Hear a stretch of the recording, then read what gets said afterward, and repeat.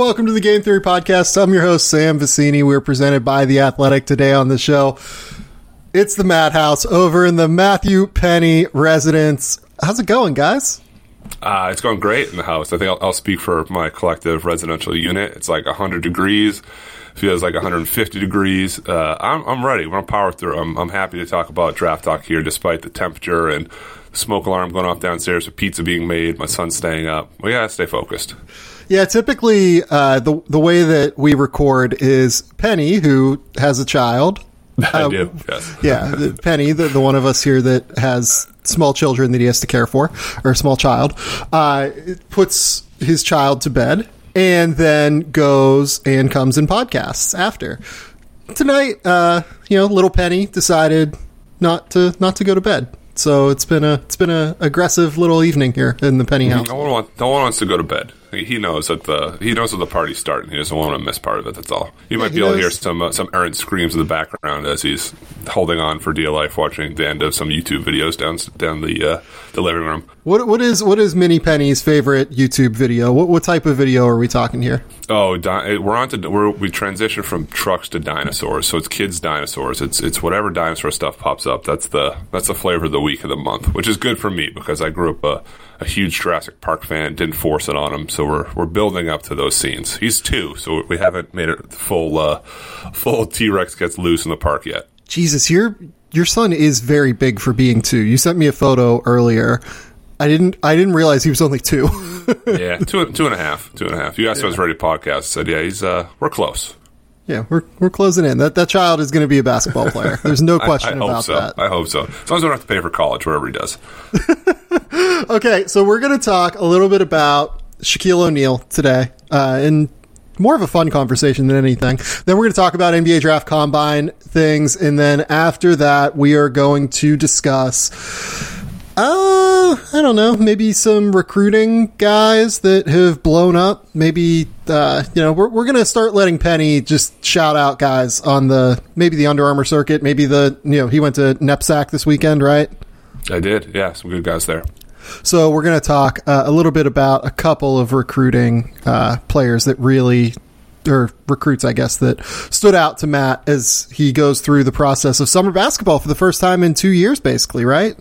All the way back into it. Yeah, it's been almost 2 years, and now we're closing in. We got 3 straight weeks in July of live periods with college coaches on the road. College coaches were just out for the first time at high school events. Now it's on to non-scholastic events, which is what I actually get paid to do.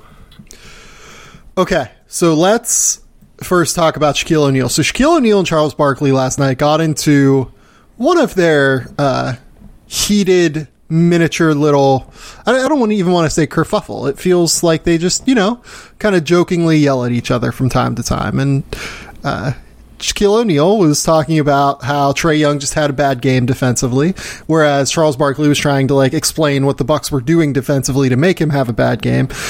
It just turned into a mess where Shaq started talking about you couldn't defend the pick and roll, or Charles Barkley started telling Shaq he couldn't defend the pick and roll, and then Shaq started telling Charles Barkley that he couldn't ever defend anyone, period, and it just devolved, right? As Inside the NBA does. It's just the best show on the planet when it comes to basketball. But it kind of jogged in my mind an interesting discussion that continues to happen just randomly, and I wanted to have it on the show. Penny, you're a child of the 90s. You grew up watching Shaquille O'Neal into the early 2000s.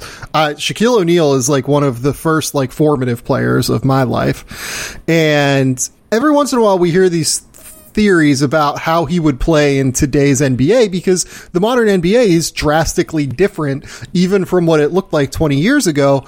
And I thought it'd be a fun conversation just to discuss how good do we think Shaquille O'Neal would be if we plopped him down into 2021 and just let it go. It feels sacrilegious for me to throw any shade toward one Shaquille O'Neal. As you mentioned, the Orlando Magic were my first and only starter jacket back in 1992. So we're really we're getting way back here. I got to be careful. But when you look at current NBA bigs that sort of live in the world of hulking size, we've watched, and this will be some recency stuff, but Joel Embiid hasn't gotten out of the second round yet. Is that right? Yeah, Joel has not gotten out of the second round because of the Kawhi Leonard shot. That's all right. Yeah, then he wasn't out. So Nikola Jokic, we just watched, was swept by the Suns without Jamal Murray. He wins MVP in a year where lots of players were injured, not 100%, which is kind of how I'd see Shaq in today's game. Maybe he wins a lot of regular season MVPs despite only winning one during his playing days. I see it as, despite Shaq's size and offensive power explosion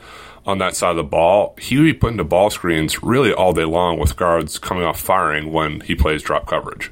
So he would definitely be a drop big. Like, there's no... Has to, right. No ifs, ands, or buts about it. The younger days at LSU, some of those highlights, like, he could move a little bit, but by year 3, I think he'd be in drop coverage.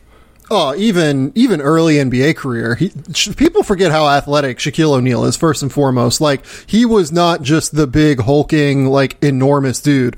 He was laughably athletic for how big he was, especially like year 3 in Atlanta, where he averaged like 29 points. I think he averaged 29 like in year 2, even, to be honest. Like, this dude was like tearing down rims. He was moving, physically tearing down baskets, right? Yeah, I mean, it was a joke how athletic Shaquille O'Neal was. So, yes, I understand that he would be put into pick and roll coverage every day. I also think he would still win MVPs in the NBA today. I am. Well, do you think, so more so, he was, and correct me if I'm wrong here, I think 1 regular season MVP and 3 finals MVP when he played. Yes, I believe that is correct. And he won the 2000 Most Valuable Player Award. In terms of like finishes in the MVP race, he finished first in 2000. He finished second in 2005, third in 2001 and 2002, second in 1995, fourth in 1998, fourth in 1994.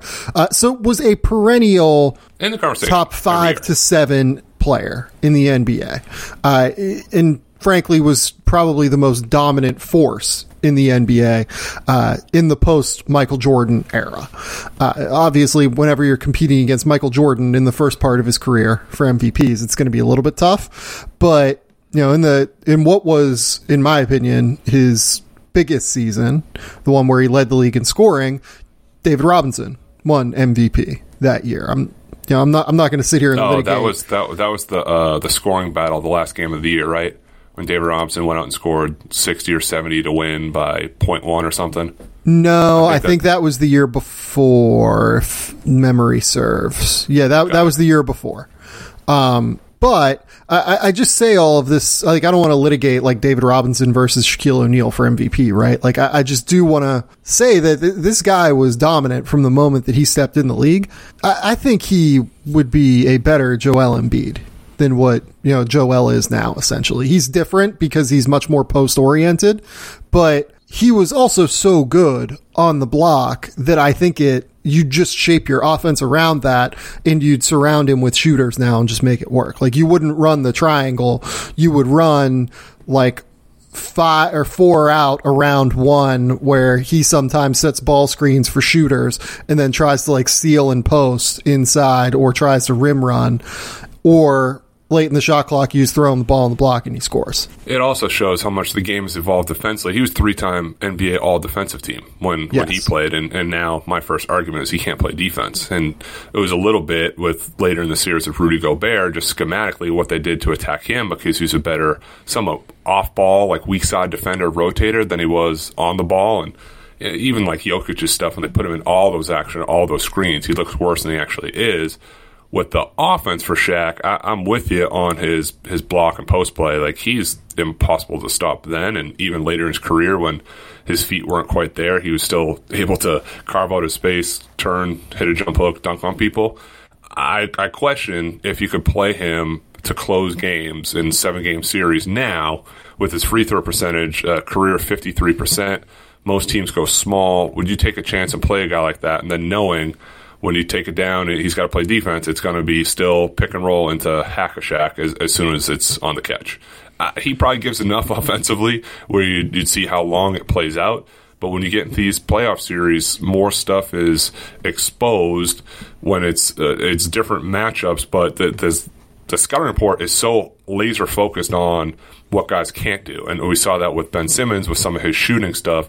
I think Shaq would be picked on a little bit more than he was previously when he did play. I think you're 100% right. The teams would pick on him. Like, there's no question. They would try and pull him out every single possession.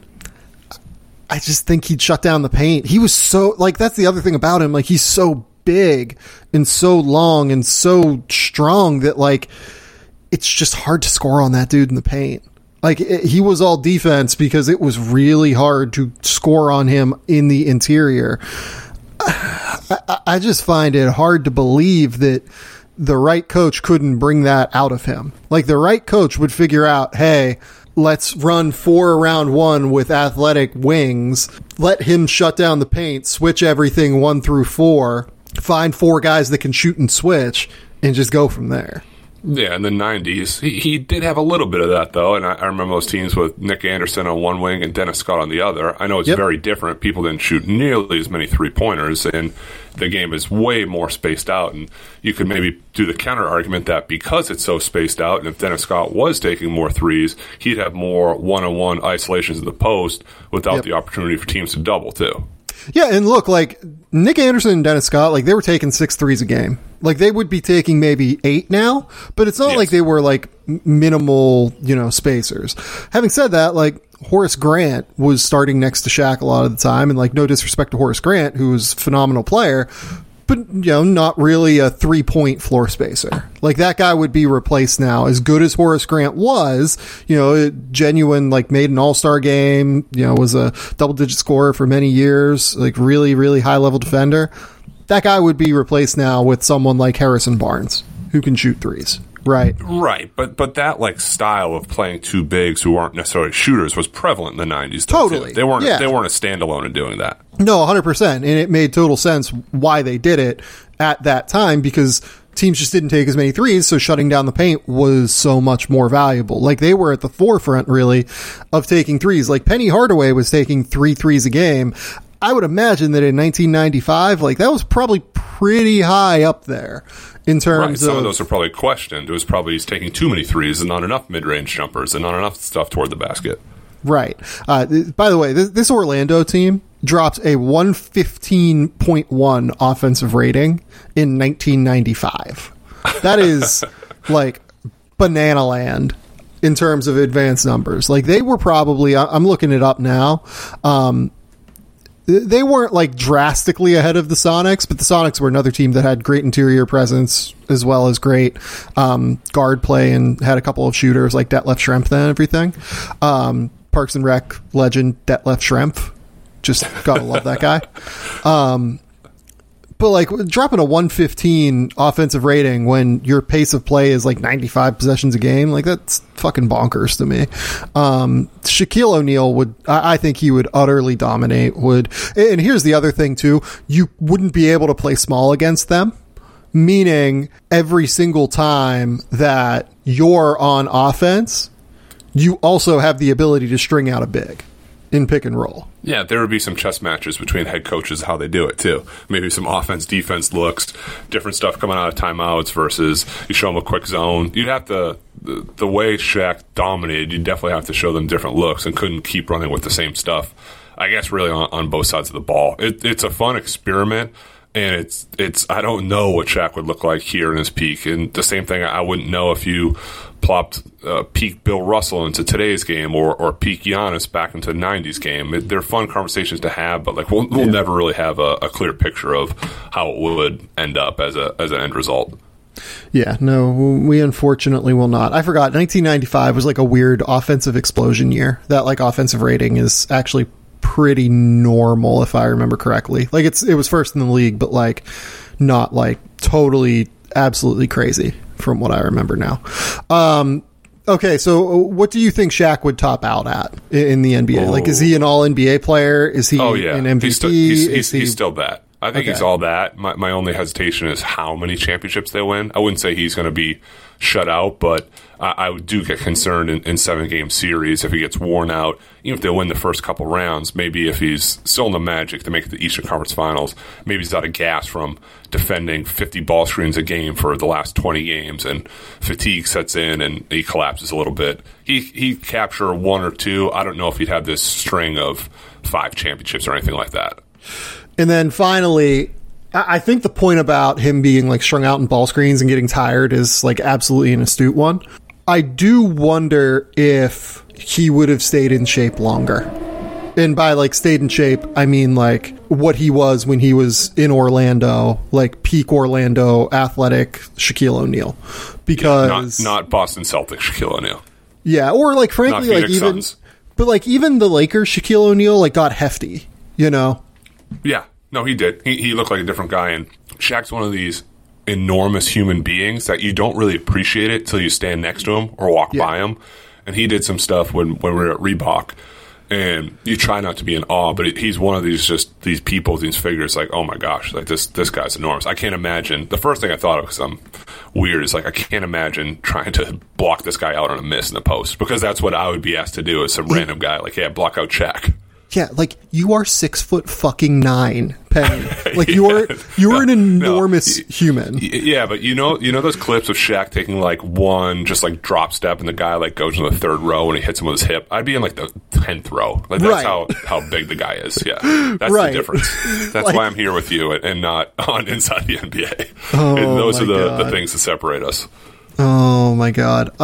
Finally, I will just note, for the record, I am on team Shaq was better than Kobe. That is a firm take of mine. Don't look. I'm going to whisper this. I am too, but don't put that in the title of the podcast. You don't need that off the jump without people listening to the context of the whole thing. Title of the podcast was Shaq better than Kobe? No. How dare you? I think he was. I think he was just the most dominant physical force in the NBA for the post Michael Jordan era. I mean, from 1999 basically until the title year in Miami from, what was that? It'd be 2005 if I remember correctly. I mean, it's just unbelievable. He was so exceptional, especially in the Lakers three-peat. I mean, he was very clearly their best player during that three-peat. And it was incredible to watch him. At his peak, he was absolutely unbelievably good. Yeah, and over time, you kind of just forget about that too. And we were texting earlier, I started looking back, and I don't remember like a ton of basketball then, just the way teams played and pace and space and shooting threes and getting up and down. And I didn't realize their offensive rating was that high either. So it's fun to look back and also see kind of like how things changed too. And for Shaq, fun note, he did end up coming back to Celtics, but he was in that game in 1995 where they knocked the Celtics out, and that was like the last basketball game at the old Boston Garden too. So you just are a Shaq hater because of it? No, I love Shaq and Penny. I had a Shaq and Penny poster growing up. It's just one of those weird ones. You're split a little bit. Yeah, no, go back. I would implore everyone to just stop this podcast for a minute. Just for a minute, and then come back to it, and just go watch Shaquille O'Neal highlights from like anywhere. First, start watching the Orlando highlights when he was still athletic and was just a total joke. Like he was literally unstoppable. I don't understand how anyone figured out how to deal with him when he was in Orlando, because he was so freaking athletic at that point. He was like bouncy and explosive at that point. And then go back and diving for loose balls. And diving for loose balls and like literally tearing rims down. And then go and watch him with the Lakers once he like really genuinely like figured out how to play defense and like figured out how to just straight up dominate dudes on the block. Like it was, I mean, he was unbelievably good.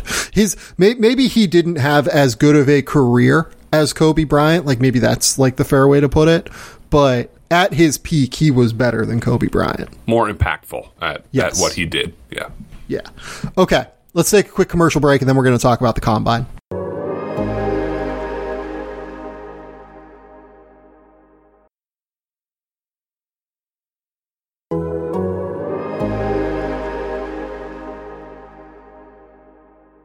Okay, and we're back. We are going to talk about the NBA Draft Combine. And Penny, I think, brought up a really good point, and I do want to start here before we jump into anything else. So, I feel like once the Combine comes around every year, we end up just talking about, oh my God, X player performed well in this singular 5-on-5 game. Y player is so much more athletic than what we thought. Joe Wieskamp is the intersection of both of those things Right. within this conversation, right? Because Wieskamp tested out of the gym, has a 6'11" wingspan, dropped 27 points in a scrimmage, right?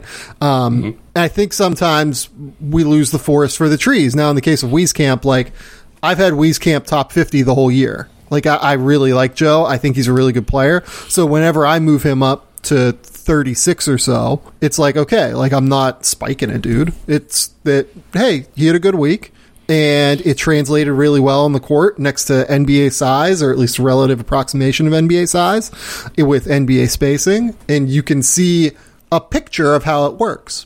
But it's still just 2 games, and I think that what Penny wanted to talk about is, what is the balance of all of this? So I'll just kind of let you... How do we balance the evaluation process going from tape to combine to measurements, etc.? How do we stop getting yelled at on social media for ranking guys too high or too low? That's the real foundation of this thing. But the whole draft process has me drawn to one of my favorite TV dramas of all time, which is The Wire. So to set the scene, Detective Lester Freeman is explaining to Detective Pryzbylewski to not write off anything in their tapping of cell phone conversations during the construction of their wiretap case, and reminds him, we're building something here, detective.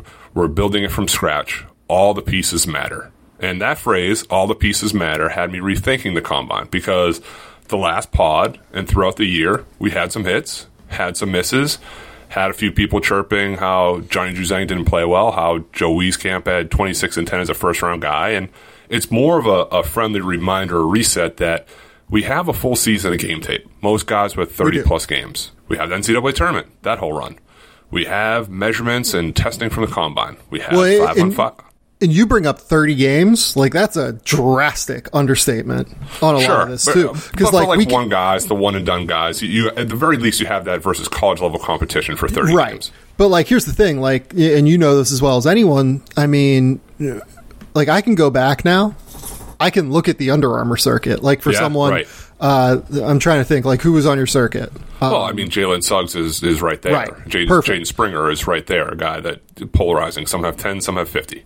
Right. Like, I can go back to the 2019-20 season and find Jalen Suggs tape on the Under Armour circuit. You know what I mean? And I can go watch essentially 60 games of Jalen Suggs. And I've gone back and I've watched, you know, I'm not going to sit here and say that I've done, like, the deep dive that teams have, or at least, like, the deep dive that the Toronto Raptors will do before taking Jalen Suggs, right?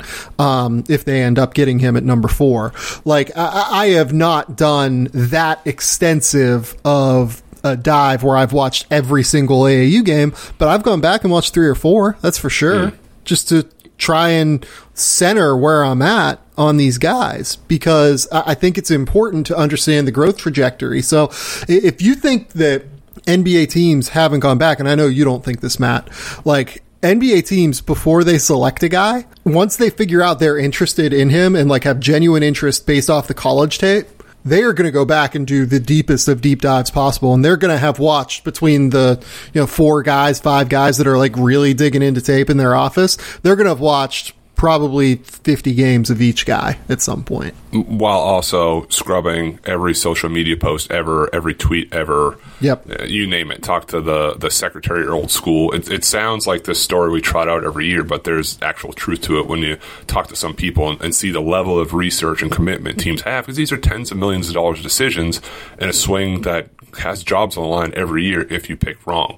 So just to kind of put a bow on the other stuff, you also have Pro Day run by agencies where everyone looks good, but we have to step away and just see the whole picture, that the pieces that go into ranking a guy for a draft position matter in different ways. It doesn't have to be an absolute where one thing takes full precedent over the other, especially when we're talking about kind of don't be prisoner of the moment with NCAA tournament. Well, don't be prisoner of the moment of the combine either. A guy played 2 games, maybe didn't shoot it quite as well, wasn't in the flow of how offense would normally be. Maybe that's not the whole thing either. Naturally, I'm similar to you, where some guys are just going to rise and fall and not going to ride out on guys who are shaky on. But if you feel good about a prospect and saw enough and measured close enough, I don't think you have to do anything dramatic either. No, I'm with that. I'm definitely with that. So, like, let's take some examples here. I think of players. Well, even before we do that, I want to say, first and foremost, the thing that matters above all to me, it is the number one thing, is going to be what a guy does on tape.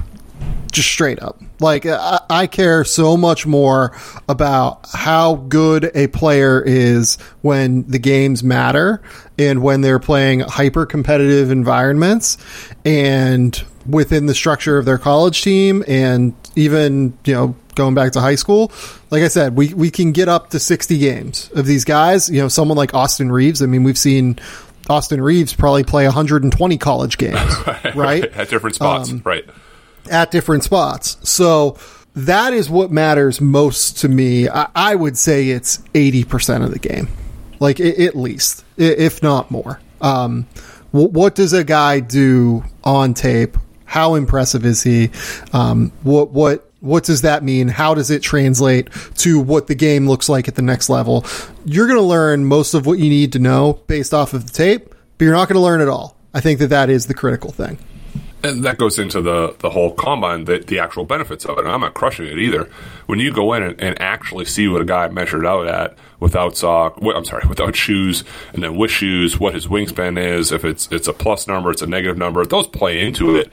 It wouldn't make me cross a guy off the board unless he was kind of far enough down where I wasn't really sold, and that made me lean that one direction. But I'm also not getting excited if somebody sets the 3/4 court sprint record, but the tape doesn't back it up. That really does enough to sway my opinion in that direction.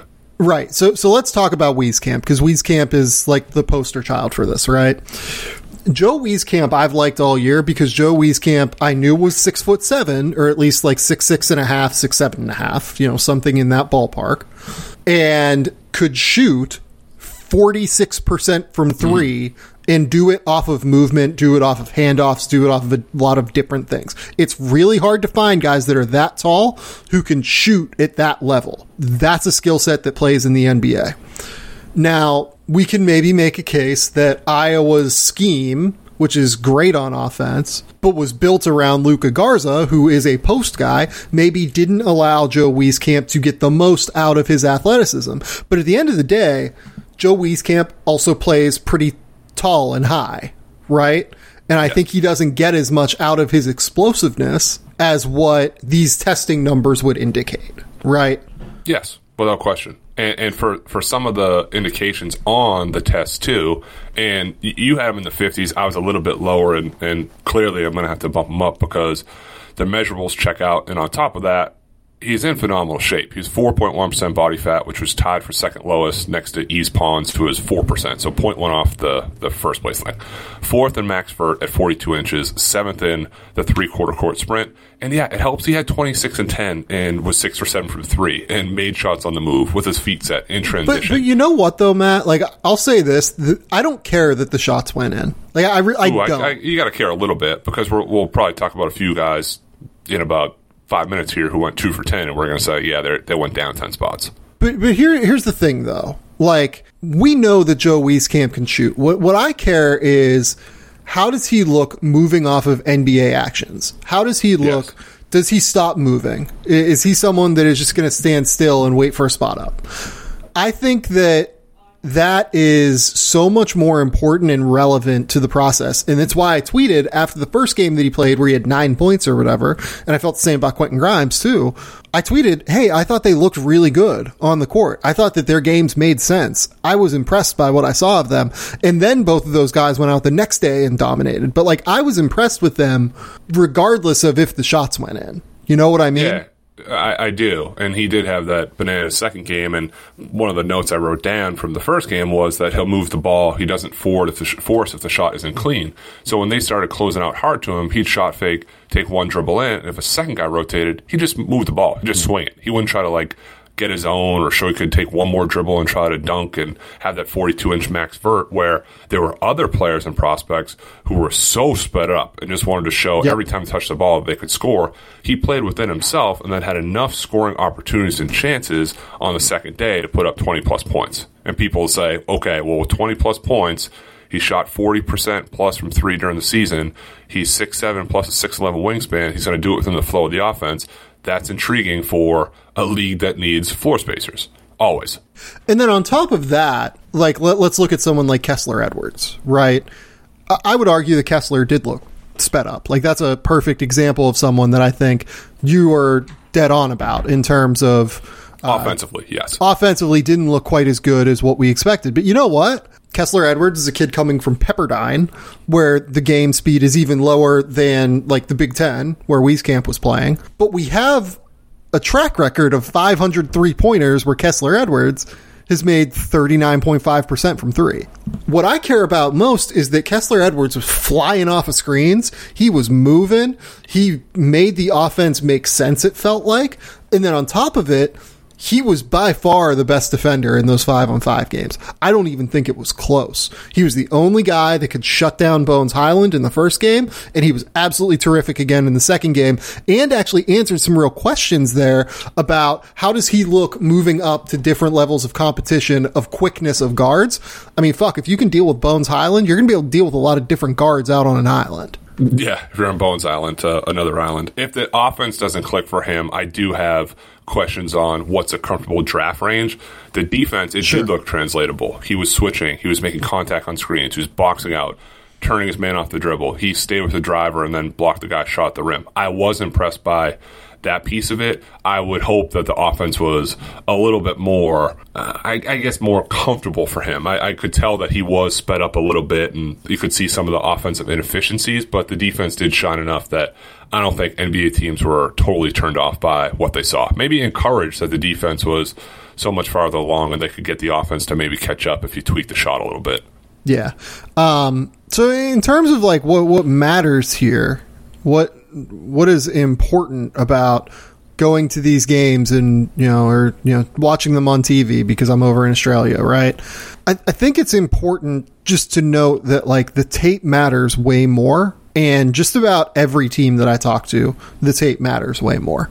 Like there are exceptions to that, and some guys some teams really do value seeing what these guys look like in workouts, like at their facilities, and they value what the combine looks like. But for the most part, like most teams really care about the tape, and they're going to fall back on that. That's not to say that guys can't really help themselves. Like Joe Wieskamp helped himself. Like I think Joe Wieskamp probably locked himself into a top 45 draft selection this week, if not even higher than that. Yes. Someone go ahead. No, so I was going to throw it back to you about Quentin Grimes. And the reason I say that is Quentin Grimes shot, a little quick numbers crunch for you, shot 40% from three this year on 248 attempts. Is that good? I think that's good. He shot 34% as a freshman, 159 attempts, 33% as a sophomore, 129 attempts. Those numbers alone, some scouts would say his junior year uptick in percentages was anomalous and not really the way he can shoot. Then he kills the combine 5-on-5, hit everything. I think it was like 9 for 16 from three. And we've sort of given him the hand wave like, yeah, no, it's good enough. He's a shooter. So comparatively, Davion Mitchell, who did not play in the 5-on-5, shot 45% from three over 30 games this year on 141 attempts. His freshman year, he shot 29% on 52 attempts, so that almost doesn't count. Sophomore year, shot 32% on 105 attempts. But his shooting, which I think, and you please correct me if I'm wrong here, by many in NBA draft world, it's like a question mark if it's real. So if Davion came out and played the 5-on-5 and say he went 4 for 7, would we have said like, yeah, no, he's a shooter now? Like that's good, the 45% is actually real? I think the people that are unconvinced by Davion Mitchell's shooting would remain unconvinced had he played 5-on-5 and done that. You know what I mean? I do. It's more, I'm asking under the pretense of Quentin Grimes is going to go up draft boards. I had him somewhere in the 50s. He's going to be higher than that. But Quentin Grimes' numbers were 40% from three during the year, and we didn't really worry about Quentin Grimes being able to shoot. Now, beyond the shooting, he did do a lot more in that 5-on-5. He showed a complete set of tools of he crashed the glass. Out of the short corner, he saw a cutter. He passed well off the dribble. And then, he had 27 points on 7 or 12 from 3. So there are other things he did, too, that maybe kind of elevated his draft stock. The shooting still stands out as a guy that you wanted to see if it would work in this type of atmosphere. So, and here's why. It's because they're a genuine... Why I'm more bullish on Quentin Grimes' shot. It's because there are genuine mechanical changes that he's made to be able to get the shot off. Like, his shot prep now, before he catches, is unbelievable. He is always ready. He's sitting down. He is on the catch, ready to fire, takes him off the hop, and just goes. Right? Really quick release. Really great balance through the shot. Like... Everything looks good with Quentin Grimes. There's real rhythm to the shot now. That's a genuine skill improvement that he's made. In someone like Davion's case as well, I think Davion has made very real skill improvements to the way he shoots. Period. So I'm trying to think of like another example. So let's go back to Kessler Edwards, right? I think the reason that teams are a little bit more worried about Kessler as a shooter, and I don't even think these are like invalid. His mechanics are messy. Like, he kind of shoots it like off of like a push shot at the top, and then he has like a weird split-legged like kick, flail, flop, kick, something. Finish. It's strange. It's not up. Yeah. It's kind of like up and down. Like gets back to it, but he kind of like curves forward, then gets back to landing. It's unorthodox. Well, and the big thing with that is that with his shot, teams are just going to sprint him off the line and just make him dribble and drive and finish. And he was an okay finisher this year. He wasn't like great. He's not great at putting the ball on the deck and like making decisions. That's where he's really going to have to improve, because whenever those mechanics translate to the pull up, he can't make them. The ball comes out super flat. It doesn't look super clean on the ball pickup. Like, you watch some of his misses. I think I went back and watched all of his pull ups this year. There are some like disaster fucking misses in those pull-ups. Yeah. Yep. So you just have to look at it, and you have to look at the whole picture. And I think that that's why teams feel a lot more confident about Quentin Grimes' shot than they do about Kessler's.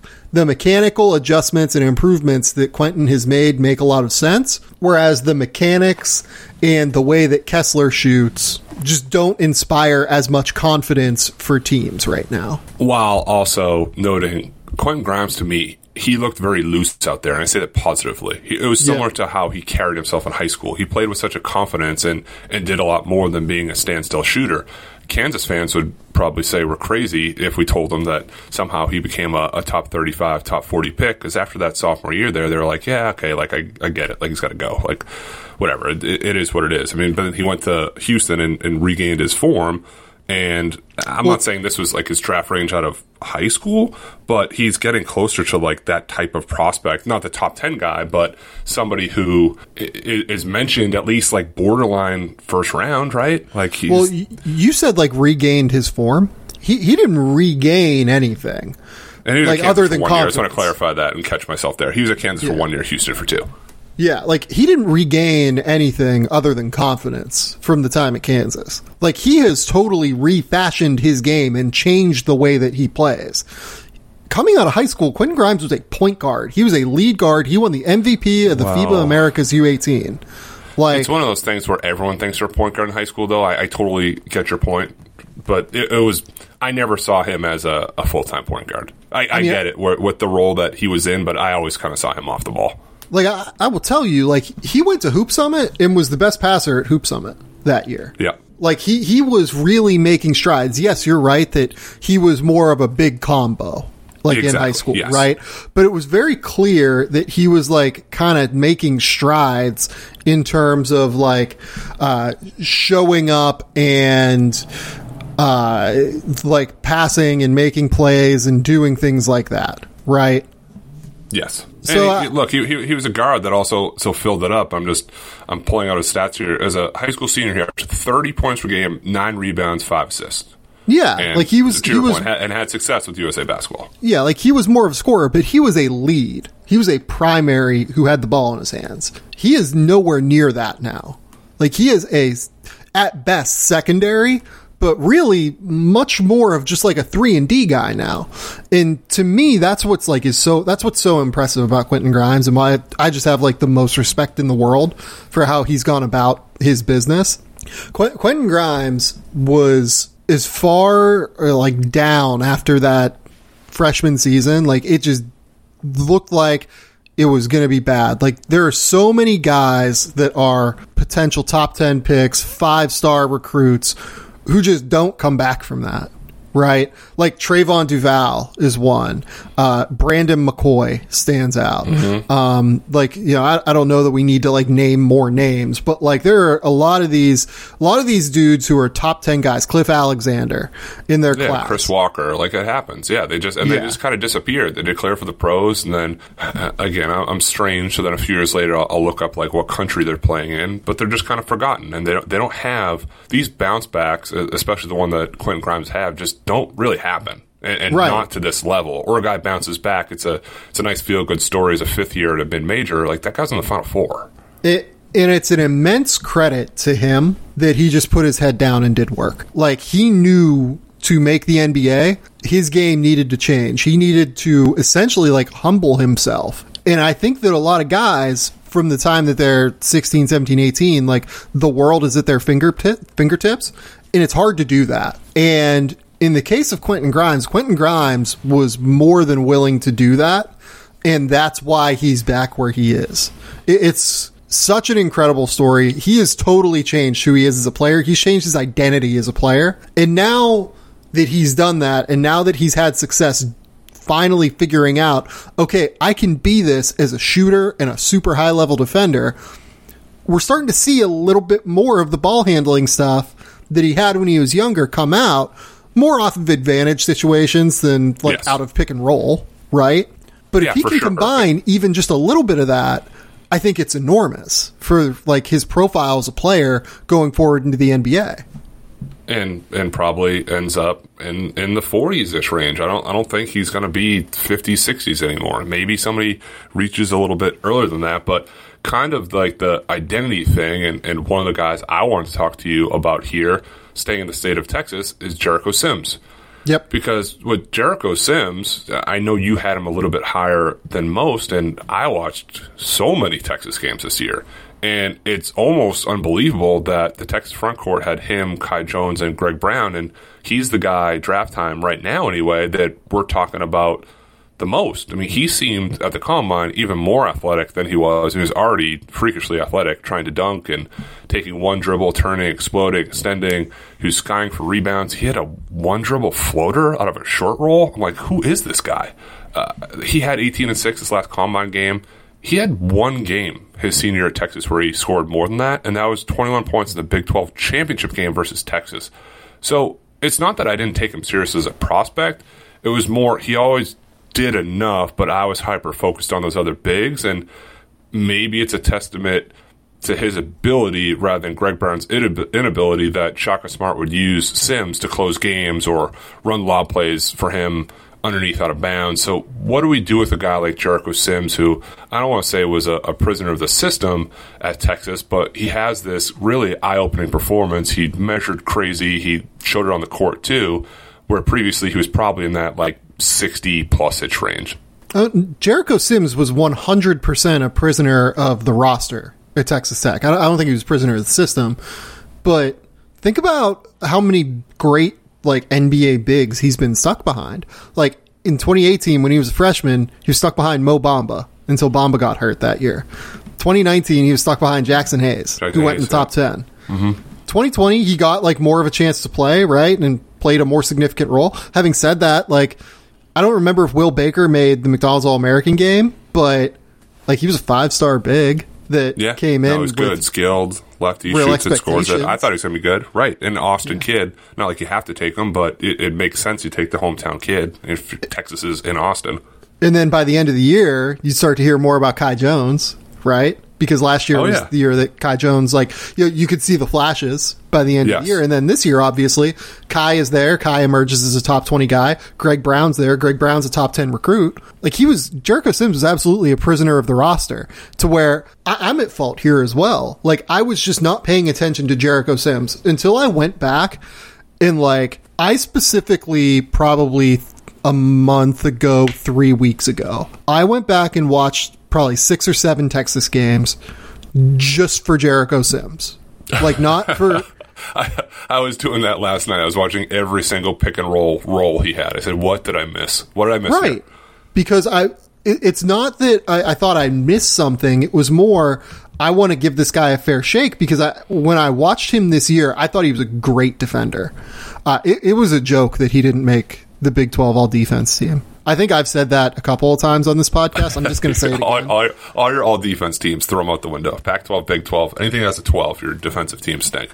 I mean, like, no disrespect. It's okay. We don't have to go off the track, but yeah. Like, no disrespect to Jared Butler, but like, watch what Jericho Sims was doing this year and be like, yeah, Jared Butler was better defensively than that guy. I mean, there's just steal rate percentage. Yeah. Well, you can't quantify a lot of this stuff too, because he would rotate and block shots and be a physical presence, and you can't really put a hard number on that.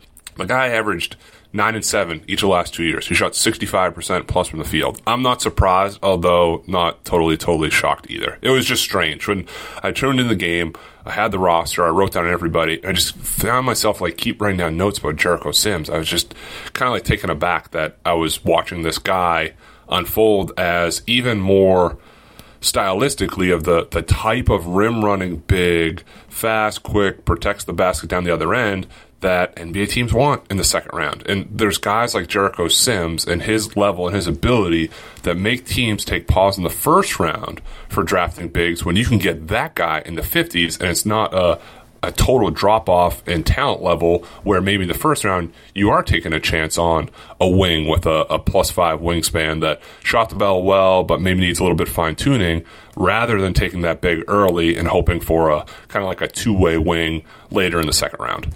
No, and the other thing about this is, too, with Jericho Sims, like, I can't really, like, emphasize enough how good he is on defense and why NBA teams that I've talked to have brought up, okay, like, Day'Ron Sharpe came in with all of this hype and publicity, right? Day'Ron Sharpe is nowhere near as effective at basketball as Jericho Sims is right now. Like, he's just not, because of the defense. Like, Jericho can go out and switch on the perimeter. He can protect the rim at a higher level. He's probably not quite as good of a rebounder as Day'Ron Sharpe, but he's good enough to where it doesn't really matter in the grand scheme of things. And he's like an elite level finisher, like one of the best finishers in the draft, whereas Day'Ron Sharpe has to like put it back a couple times on his end. Like, it's more of like an Andre Drummond thing with Day'Ron. So with these pieces, with the 5-on-5 combine pieces, then with Jericho Sims' breakout, how important to you is that versus the tape where we saw some of those flashes, but he never did this, like, ever? And offensively, now we're talking about 2 games. Yeah. No, offensively, I don't really know what to do with him. It's interesting. Like, the short roll floater that you brought up, like, that's something like I've never fucking seen. He caught him like this going over the backboard. It was one dribble and he hit a floater. I expected him to extend and rip the basket down, but he hit it. And I think I gasped. I didn't know he had that in his bag. Yeah, maybe he just like panicked, like, I gotta go. Yeah, like, if he has that stuff in his game, like, he's definitely a backup center in the NBA. Like, no question in my mind. But we'll put him like 12th just so people freak out. I think that the big thing with Sims, though, is like what he did at the combine is not that different from the tape if you just go back and watch Jericho Sims on his own. I think that that's what struck me.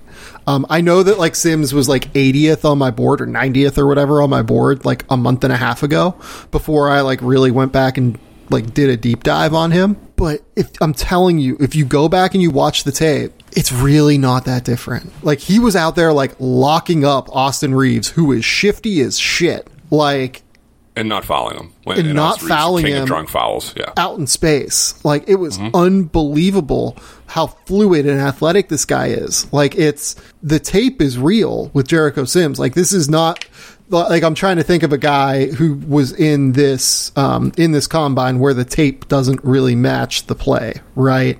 In a good way or a bad way? In a bad way, where like it's just different than what we saw in school.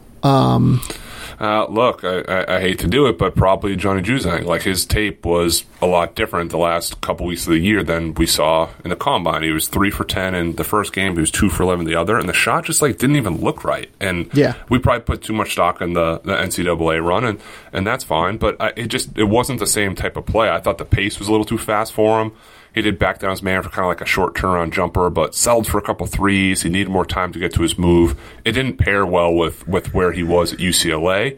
It looked more of kind of like that lost season at Kentucky, and I thought it would be more the form of the high school swagger, the UCLA end of the year run with shot creation, and it just didn't translate as well. It didn't look the same as what we saw. No, I'm with that. It was unfortunately frustrating to watch him, and like someone like David Duke this year, right? Like David Duke, like where he was so effective, weirdly, was like as a pull-up 3-point shooter at Providence. Mm-hmm. Like you go back through and you watch his like finishes at the rim. He's a terrible finisher at the basket. Like let me pull up the number I have. It's just like heinous. He finished. It is. And why you found it too, like the pull-up stuff from 3. It was a lot of it was like end of the shot clock too, like tough shots that he would knock down to keep Providence in a lot of games. And by the way, the shot is ugly. Like I don't think the shot really works mechanically either. But he made 34.5% of his shots at the basket in half-court settings this year. Yeah. There are 692 players in the country to take at least 60 shots at the rim in half-court settings this year on non-post-ups. What do you think David Duke finished among all of those 692 players? 573. 690th. Oh God, who was 91 and 92? I don't remember. Okay, I didn't know you had the whole list there. Let's bury someone else's draft stock. Yeah, but like that's stuff that like shows up on tape, and it showed up in the Combine too, unfortunately. But on top of that, David Duke also did not take the pull-up 3 stuff that made sense for his game. Right, and like made his game work this year. Yeah, but that made sense at Providence because they needed it when AJ Reeves was struggling and he needed a basket. Like he had to take some of those tough shots. We talked about James Bouknight had to take some of those tough shots because no one else was going to get one. So it also was a change of style for David Duke where he wasn't this alpha with the ball in his hand and had to make something happen. Now he had to do it within the flow of the offense, and you get this 5-6 minute stretch, and then there's another guard behind you coming back in. You have to make quicker moves, and you're not going to have as many opportunities to show your one-on-one ability either. Yep. Okay. Let's just rapid fire through some players. I'll give a first one. Raekwon Gray, please just like get in shape. Like I beg you. He's a very talented player who I think has a genuine chance to stick in the NBA. He is such a fascinating skill set. He is a 6'8", like semi big man who can also run some point for Florida State and do a lot of different stuff. He came in at 17.3% body fat, which is the highest since 2010 when Dexter Pittman had a body fat that was, I think, like 20, to be honest, if I remember correctly. Raekwon Gray has a genuine chance to be an NBA player, but the Raekwon Gray that was at the Combine does not have a chance to be an NBA player. I would implore him, please get that down to 11% body fat, maybe. Yeah, cosign. And I never thought he was the most athletic guy, but the lack of athleticism in his game really showed. He was blocked a lot. Blocked a lot when he turned to face and short little jumpers and at the rim. He didn't even use his size to his advantage to kind of seal off that guy with the off arm and finish with the righty hook. Didn't do as much perimeter stuff either, and some of that could be the Florida State system allowed him to and set him up to come off those high ball screens, whereas he was kind of pick and popping, trying to show he could shoot from 3. So I had him higher than I wish I did based on what he showed here, but there's still some stuff and the feet and the feel that it could end up being a better thing down the line, but he's not ready now. Probably dropped himself a couple spots based on this week. Yeah. Just a bummer. I was disappointed in that, to be honest. I was very disappointed that he showed up like that. Who's next for you? Let's just wrap it up. I got a bunch. In a good sense, I'm going to say Josh Primo. Because the guy played one game, I know he shut it down, but he probably played more point guard there than he did all year at Alabama. And he's a better passer than was given credit for. He looked more athletic. He looked confident off the bounce. He got in the lane. He dropped off his big when the other man rotated. He was darting one-hand passes. He wasn't in this hyper-offensive mode where I have to show I can shoot. It was more of let me show what else I can do facilitating. And then he had an interview on the Combine show, and the feedback you get from NBA teams is he is crushing his interviews. He's composed. He tells his story, his journey, where he's going, where he wants to go. And when a lot of guys, I don't know if you want to say, are ducking work, like he wanted all of it. He at least showed and played a game, and he's going to end up, to me, somewhere in that late first round discussion. Yeah, I will just say, like, I don't even know that he really helped himself at the Combine, mostly because the teams that I talked to ahead of time, like, were just high on him. Like, they just liked him. You know what I mean? Like, it's not I do. Like he was youngest player in college basketball. Yeah, it's not like he was so amazing throughout the Combine that, oh my God, like he jumped up into that second round, like early second, late first conversation. I'm telling you, for some teams, he was already there. Like, this is not... Yes. This is nothing new. We're not breaking with Josh news. Primo. Yeah. But consensus, at least forward-facing for a lot of the draft stuff we see online, he was mostly kind of like the 40s and 50s, and now he's slowly creeping up. And for a guy that was show and prove, at least if it's like a net neutral and someone in that conversation discussion, it was positive for me. I took away positives from Josh Primo. Yeah, I agree. I'll do the Champagnes next. For the whole year, I've been kind of on the, I think that Julian is better than Justin train. I think I've been wrong. I think that... We're switching brothers. Yeah. Act 3. I think that Justin is the one that I would want at this point. And it's purely because I think that at some point you can maybe teach him to shoot. And then on top of it, if you teach him to shoot, he is 100% an NBA player. Like, that dude plays with such a fire and intensity, like an energy. Motherfucker got a technical and a I was going to say, game. the first technical Combine history. I had somebody text me in Scout and said, did Champagne just get a technical foul? I said, yeah, he spiked the ball. He talked a little noise. Like, he deserved it. But that's amazing. I haven't seen that move. That was like the Under Armour Circuit Champagne coming out. I've seen that pre-college. I didn't see that post if you're trying to impress NBA guys, but maybe that was impressive. Maybe they're like, he cares. He showed some fire. He wanted a defensive stop. He thought it was a turnover.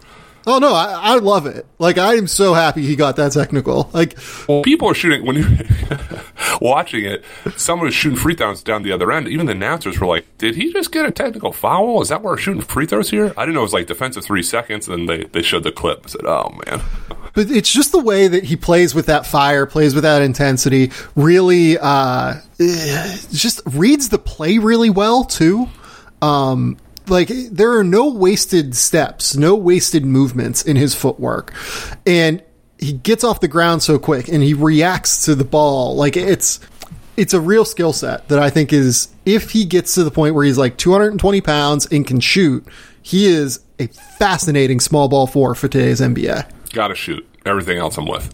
Yeah. Like, I have him, I think, at like 50 right now, like something like that. But like, he would be one of my priority two-way guys. Like, I would be like, okay, we're going to give you our plan is to give you a two-way. If at Summer League you prove to us that you're ready to shoot sooner rather than later, we will give you a guaranteed deal. But if you don't shoot well at Summer League, we're going to give you a two-way and then maybe guarantee you down the road.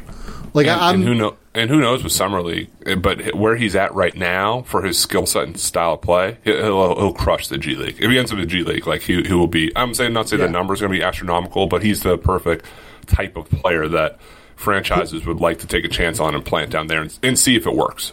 Yeah. And Julian, like, Julian's still testing the draft process. I don't want to say Julian was bad. He was like, okay, I thought, throughout the week. I think there's a real case for him to return to St. John's, to be honest. Justin is fully in to the NBA draft, so that's just the reality of his situation. But yeah, with Julian, I think there's a real case for him to go back. Yeah, no, I agree. I didn't see enough to say that guy should stay in the draft. Yeah. All right, you're up.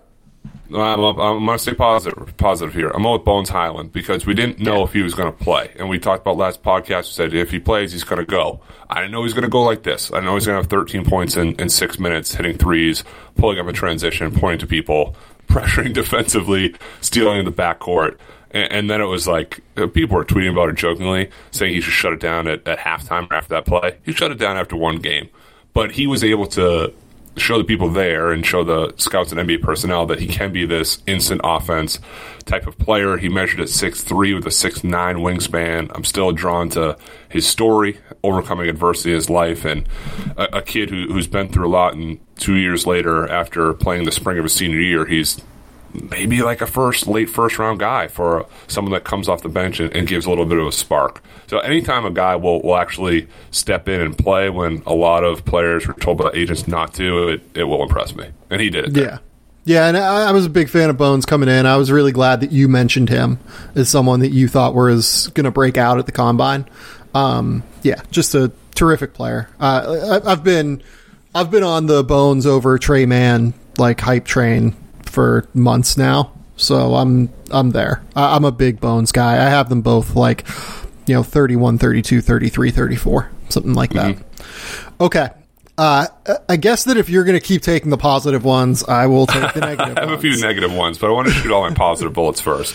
Yeah, Max Abmas. No, that was next. Yeah. Yeah. I haven't really gotten it personally throughout the draft process. Did not measure well as expected. I was told by people that were there, like, he didn't even shoot well. Like, the ball was coming out of his hand differently every single time. And I got that from, like, a writer that was there in addition to, like, 2 scouts that were there. That the shot just looked different and weird. 160 pounds, small arms. And that just didn't play well at 5-on-5. Like, did not look like this was his level. For a guy that is going to be a defensive liability, because he's a defensive liability in college, let alone in the NBA, where he's just going to get hunted drastically at his size every time. I mean, look, I think Max Abmas can shoot. Like, I'm not worried about the shot. Yeah, like, going back to the thing with Wieskamp, like, I don't really care if the shots fell for Max Abmas at the Combine. I care more about what the rest of the game looked like and how it looked like it would translate, and it just didn't, unfortunately, right now. I absolutely think he should go back to school. I would concur with that. He did look really small, especially when he was trapped, and he was switched, I believe, one play on Joe Wieskamp, and it was breathtaking how, like, the disparity in just size. Even when Dwayne Washington switched on him and Dwayne Washington spread his arms out to play defense, it was like, this guy's not going around him. And when you go 2 for 10 and the shot, it's not hitchy because I don't want to label as that because the guy led the nation scoring, most of it coming off pick and roll and pulling up. But there is kind of like that little slow, a touch pause at the top. It doesn't always look like the cleanest. So when you're small, you don't shoot it well. And you're not, we talked about previously, it's not Oral Roberts where every single player getting a ball screen and eventually the bigs in your guard are getting it worn down. He wasn't able to really show his best qualities within a scheme that fit more of the team than it did him as an individual. So, yeah, I stocked down a little bit. I'm with you. I wasn't nearly as high, and when he was kind of mentioned in some first-round conversations and other places in, like, the early 40s, I kind of had to dig back in the tape and see if I was missing. So, reinforced where I was at and hope he goes back and can put some things together and get a little bigger and stronger, too. Yep, I agree with that. You go ahead next. I've only got one more after this. Yeah, I got one more. I got 2 more. But let's go with Jason Preston. Cool. So I like Jason Preston. I'm a fan. With his size, he was able to extend over the top of DJ Stewart on the drive, and DJ Stewart's a little bit small anyway, but passed it well, ran the offense. I am concerned how he kind of picks his dribble up too early from the perimeter, and he gets away with some bad habits for just being physically taller and longer than guys. Great passer with timing and placement, and with his pocket passes, ball reversals. He looks more at ease. When that first game, when his team was up like 25 and the tempo was a 10, he was like, okay, this is my style of basketball. The scouts I've talked to are still concerned about the jump shot, and his numbers were fine. The second game, he had 4 points, 7 assists, he was 2 for 5 from the field. The jumper being where it is right now, I wouldn't feel comfortable drafting him in that upper level of first or even like mid-second round. I hope he goes back to school. I was just curious of kind of where you netted out with him. Yeah, I agree with you for the most part. I'll be honest, like I thought that his vision was amazing and played really well in that setting. He was so good at drawing defenders. I thought the passing was like a little bit off Like, it was off a little bit in the half court. When he could start doing full court stuff and his 2-on-1, 3-on-2 break, that's where I thought he shined through a little bit. Right. So I get that. Like, I get what Jason Preston, I get the skill set, and I actually like moved him up a little bit, even though I wasn't like an enormous fan. Like, I thought he looked fine at the combine, but look, like, I had him below David Duke. I had him below Dacian Nix. I had him below Derek Alston. I had him below Matt Mitchell and, like, you know, Yves Pons and guys like that, right? So I thought that I needed to move him up a little bit on my board, and I did. I have him, you know, somewhere in the vein that you do, like in the 50s, like in more like the late 50s right now. Right. I agree with you. I think he should probably go back to school. If he can shoot, like if he can actually prove that he can be a shooter, he has a real chance to go in the first round next year. Like someone like Max Abmas, to be honest, like we both said that like we think he should go back. But if Max Abmas goes back, what is the upside for Max Abmas? He's probably not going to a Sweet 16 again, right? Yeah, probably. He could lead this nation in scoring, but you're right. He's right. Sort of what he is, and the shot wasn't bad. It was bad in this setting. He's not growing taller. Maybe it's a little bit physically stronger. Shows he can play. Like, relax. I'm not saying off the ball is a 2, but kind of like hit a wing, go through, play off it, and not take the ball up every play and have the offense revolved around him. Right, but I don't think the net result is all of a sudden he's going to bounce up 25 draft spots. Right. Like, the upside for him is, you know, maybe he can be a second round pick, I think. With Preston, if he goes back, like, I think the upside is if he shoots and, like, gets fluid as a pull-up jump shooter, that guy could go, like, top 20 next year, I think. And it wouldn't be insane. So I do hope he goes back, to be honest. I think there's a lot of real potential in his game, and I think he's really close to realizing it. And I think he's really close to setting himself up for an easier start to his NBA career than like leaving now and having to fight a little bit for it. No, it totally makes sense. Okay. The last guy I wanted to bring up was Josh Christopher. Perfect. You're calling my brain. Those are my last two. Preston, Christopher, covering all of them. Well, where were you at on Christopher? Because I've been negative enough on this show. Shaq was okay. Josh Christopher, I do applaud him for not ducking and actually playing 5-on-5. I'd argue that similar to some of the other guys, and it's different scales with Bones and Primo here, but it didn't really hurt or help us duck. That's what I looked at. He put up some numbers that first game, many of which it was a blowout, and people tweeting that he showed this and that. Like, the game was long decided. He still wants to shoot at every touch. More of a, similar to what I said earlier, a little bit of a reinforcement. Maybe bumps him a little bit up on the board, but didn't do enough to say, man, we were a little too hard on the kid. This is a top 15 pick, top 20 guy. Maybe not hard enough on him. He's not in the 50s for me, but still sort of in that similar type range. Range that I had him, not the range of the 50s, to be clear. Yeah. Like, he is where he is for me. Like, he didn't move up or down. Like, it was just fine. What number was he before, roughly? I had him at 43. I think I have him at 40, right? 41. Yeah. Yep. And the reason that he's there is because, yes, he was aggressive. Yes, I love the mentality of going and playing.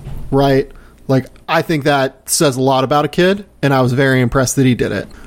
Having said that, Josh Christopher also turned it over 5 times in the first game, and I think he went like 1 of 10 from 3 over the 2 games. And yes, didn't shoot well. What are the 2 things that Josh Christopher needs to do for NBA scouts to show that he can play a role in the NBA? Right, those things. Yeah, handle the ball, not take wild shots, hit it better from 3. I respected that he was as aggressive as he was on the glass. I respected that he played, and he played well. But I don't know, man. Like, I'm just not, I could be more impressed, I guess. Like, just in terms of the way that his game actually works. Like, Kessler Edwards, you saw how Kessler Edwards' game would work in the NBA, even though he didn't play as well as he possibly could have. Josh Christopher played well, but the same concerns about how the game works exist. Yes, there's no shift in that. The concerns, the question marks, still there. They're not as heavy, but they're not going away yet either. Right. Okay, that's all I've got on the combine. Do you have anything else you want to mention? My only other mention is that everyone looks good in pro days. Everyone hits every shot. It looks great. Everyone's in awesome shape. Everyone's going off the dribble. Everyone's being vocal, active, showing what they didn't show during the year. It's like I like to compare it to official visits for college. Everyone has a good official visit. They're great. They're the best. That's why some coaches don't talk to guys for 24 hours once they get back. They're high school coaches, because if you come back in a great time, you're supposed to. If you have a bad time, if you have a bad pro day, you're probably bad, right? It's like it's supposed to be awesome. So I like it when there's James Bouknight showing he completely altered his shot, and I got enough text saying like this jump shot might be real, but you see Sharife Cooper. He's always had touch. Like he's had touch, but look, now you don't have a guy on you who's not kicking out his legs as much, but he's shooting the crap out of the ball. Good. But like for everyone else on the periphery, he took 9 uncontested shots last year. Right, he had 19 straight in a workout video I posted. So it's just no defenders. My point being that you're supposed to look good at pro day. We're supposed to build you up. If you don't look good, there's a way bigger issue there. That's a tiny piece in all the pieces that matter. But let's not put too much stock into those things anyway. I do not care about pro days. Like, I can't emphasize that enough. I don't give a fuck about them. Well, the combine's long been over, and NBA scouts are still in Chicago because these pro days will not end. I mean, they're just like every hour on the hour for the next 3 days. Right. And the number of texts I get from executives that are like, fuck, I have to go to this stupid pro day. When can I get out of Chicago? Yeah. Like, to sit through pro day, like, I'm not going to name names. That's rude. But like, it's an event set up purely to make the player look good. It is set up in like scripted ahead of time in terms of the workout. Exactly. Like, they're comfortable in the setting. I care about what a player looks like when he's uncomfortable. Like, exactly. Yeah. Well, look, this ties back to everything we're saying. You want to see a guy play uncomfortable on the road, higher response. I know it was a COVID year, so there really wasn't like a road. Everything is a road, but like that's more important than shooting in an empty gym with somebody in like the front row and some scouts. And you'll be nervous, but it's just you versus the basket. You just got to lock in there. It's different than you're playing on how a team switches on whatever, side ball screens. Like there's different, I want to see how your brain works when you have to make basketball decisions and not how do I catch and shoot and just plant 1 foot and hopefully I make it. If not, I'm going to get 3 more passes in the next 25 seconds for these guys. Right. Like the Sharife Cooper one is the one that got the publicity because of the video of Omar Cooper, his father, throwing the ball at his head. Like, I don't care. Whatever works for you guys. I don't care. Right. But we watch Sharife Cooper throughout this season have like a drastic lean on his shot, right? Like he leans back on the shot. He didn't have that in the pro day. You know why he probably didn't have it in the pro day though? He lost the cock back of the head to the left too. It did look better, straight up and down. But go ahead. But you know why? Because there wasn't a guy running at him, and Sharife Cooper's 6'1" and true. Has short arms. Back in the SEC because everyone's 6'8" and has 7-foot wingspan. He'd shoot like that anyway, though. He would kind of do that thing. If you go back and watch high school stuff or him on the UIBL or even that Auburn, like he did naturally have that lean back. But yeah, it's probably built up from years of being small and have to shoot over people. Right. So, like, I'm staggered. Like, why do we think that that's a changed shot now? If he doesn't have a guy running at him, because that's the important thing. He's going to have a guy running at him. He's going to have to take a contested shot. He had a basketball coming at his head. He can't do everything at once, so he's got to dodge that like a pros and Joes thing. Like he locked in. He looked like he's in good shape. You hope that the jumper and those things actually do work when you're playing 5-on-5, and it's not just you're training kind of for like the workout and for the drill specifically. And that happens in some of the combine stuff too. They agencies and workout places, you'll train for the 3/4 court sprint. You'll train for the shuttle drill. You'll train for whatever else stuff they do there. So it's not always the real basketball movements either. Yeah, I get it. I just can't. Like, I like, and this is not me like talking shit about Sharife. Like, I hope that the shot is changed. But there's no evidence based off of that the shot's changed. Like, this isn't real. I mean, there's no one running at him. I don't know what's real life. I think I don't want to give a complete hand wave to the combine either, because there are a lot of good things you take out of it and how guys do respond when they miss a shot. And now the combine is showing you pass a little bit, and now this guy's crushing the interview portion, and his wingspan was +4, not +3. Great, but just don't invest in all the pro day stuff out there. That's well, the combine is different because the players are in positions that they are not trained for, right? Or they're trained for, but they're not like exactly applicable to the things that they've specifically been doing. Like, sure, pro days are scripted. The combine is not scripted in terms of players knowing what positions they're exactly going to be put in on the court during 5-on-5. It's competitive. Yes. It's different. You got to check the ball at some point. Right. So the combine is just like a way different beast, I think. Like, it's like comparing apples and oranges, I think, to these pro days. Good for the agencies that they've, fooled everyone into thinking these things are relevant, but like, people stuck around. Maybe that's our spin. Next year we go to the combine. We'll actually do the pro day beforehand. Well, people stick around. You and I'll go through it. People stick around just to make it seem like they're interested in the player because like it's valuable to flag interest. I guess. I mean, I don't think pro days are valuable. I do not care about pro days. I go to them occasionally and literally do not watch the product on the court. I just go and like hang out and talk to people. Intel gather. Yeah. No, I'm out on the pro day experience. Okay, Penny, the last segment we want to finish on is from this point forward in the summer, we're going to have Penny shine a light on a couple of recruits that he saw over the course of his weekends, running events. And, we just want to be positive here. We're excited to talk about kids that, played well and caught Penny's eye.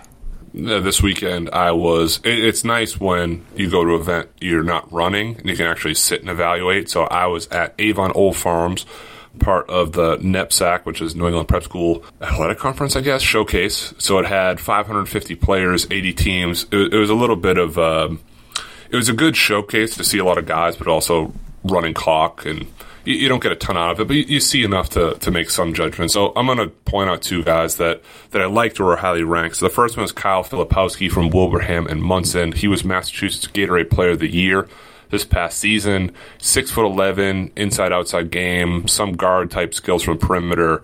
Finishes well with both hands. He runs the floor hard. More fluid than you would expect at his size, sees cutters, passes well. Had a ton of high major head coaches there. He actually just had an offer from Duke and an offer from Michigan. A top 20 guy for sure with a chance to rise is sort of this new school stretch big that can do a little bit on outside the paint as well. Okay. I'm really glad. Can you kind of explain what NEPSAC is, by the way? Yeah, sure. That's just like the overall prep school conference up here. I think it was like 80 schools, and it's divided up into divisions, and it was just sort of like a jamboree style event where everyone came in, played a game Friday, a game Saturday, and a game Sunday, and it was open to college coaches. So if you see a lot of if you follow recruiting guys on your Twitter timelines, you'll see a lot of offers kind of coming out the last 2 weeks, and that's because a lot of assistant coaches have set the table for the head coaches, and some schools aren't allowed to really offer until the head coach can kind of give the seal of approval. So that's why a lot of the blue blood offers, if you see them out there, it's due to that. Yeah, I think I saw a kid named Owen Freeman just got an offer from Indiana. Like I don't follow recruiting close enough to know like the 2023 kids at this point, really. So one 2023 kid, and the last one I'll talk about here is from Brewster Academy, Matas Buzelis, and I've watched him now. I'd seen him on film, but now I've saw him at Pangos, and then here this weekend. 6'9", Lithuanian native, wants to play the one, but sort of more of an interchangeable piece at 1 through 3. Really great feel and vision, sees the play develop a touch faster than everybody else, knocks down open shots, a real balance to his game, is a 2023 guy, a little thin, but he's 10 to 15 pounds away from being a really, really special project and prospect, and he has time because he's just still just a baby in that sense. I'm sorry, did you say like what kind of like teams, what level he'll be looking at? Oh, for Matas, I mean, these guys are both top 20 guys. I know the game theory. The game theory isn't as interested in how deep in the weeds we get on the low pluses and mids who we love dearly, and I love dearly, but I figured to keep it sort of on brand for guys we may be talking about in a couple of years. Okay, yeah, it's at some point I want the like 2-star kid that like goes. Oh, nuts. I'm in. Yeah, I'm in. And look, I'll get more of that going forward because we have our first event is July 8th in Atlanta, Georgia, really Cartersville, Georgia, and we have 200 teams, and we have guys from all different levels, and this is the time of year where guys show more and become national names that weren't before. I love it. Matthew Penny, tell the people where they can find you on the internet and anywhere else that you live. Other than your house in Boston. When my son is screaming and we get it off and you still hear the motorcycles in the background. Because I do still live in the city. I live next to the street. I'm on Twitter as well. I'm Matt_Penny. Has been a little bit of an uptick lately with some content videos and people yelling because it is draft season and there's more eyeballs on what we do and don't do and mess up on. And hopefully sometimes some stuff we don't mess up on. Yeah, we occasionally get stuff right. That's been Matt Penny. I'm Sam Vecini. I am just finishing up draft guide stuff now. I might have a couple of stories coming out over the next couple of weeks, just, to do that for specific teams, maybe one on the Pelicans, maybe one on the Raptors. I don't know, but they'll all be team ups with other writers because I am fully on the draft guide right now. I'm finalizing that, hopefully. When that'll come out, we're hoping early-ish July, like the first half of July, I think is where we're going to estimate it. I have written like 90% of it, but it's, we're trying to upgrade it a little bit this year. So we're excited about that. But until next time, please rate, review, subscribe, do everything you can to support the show, but we will talk soon. Bye.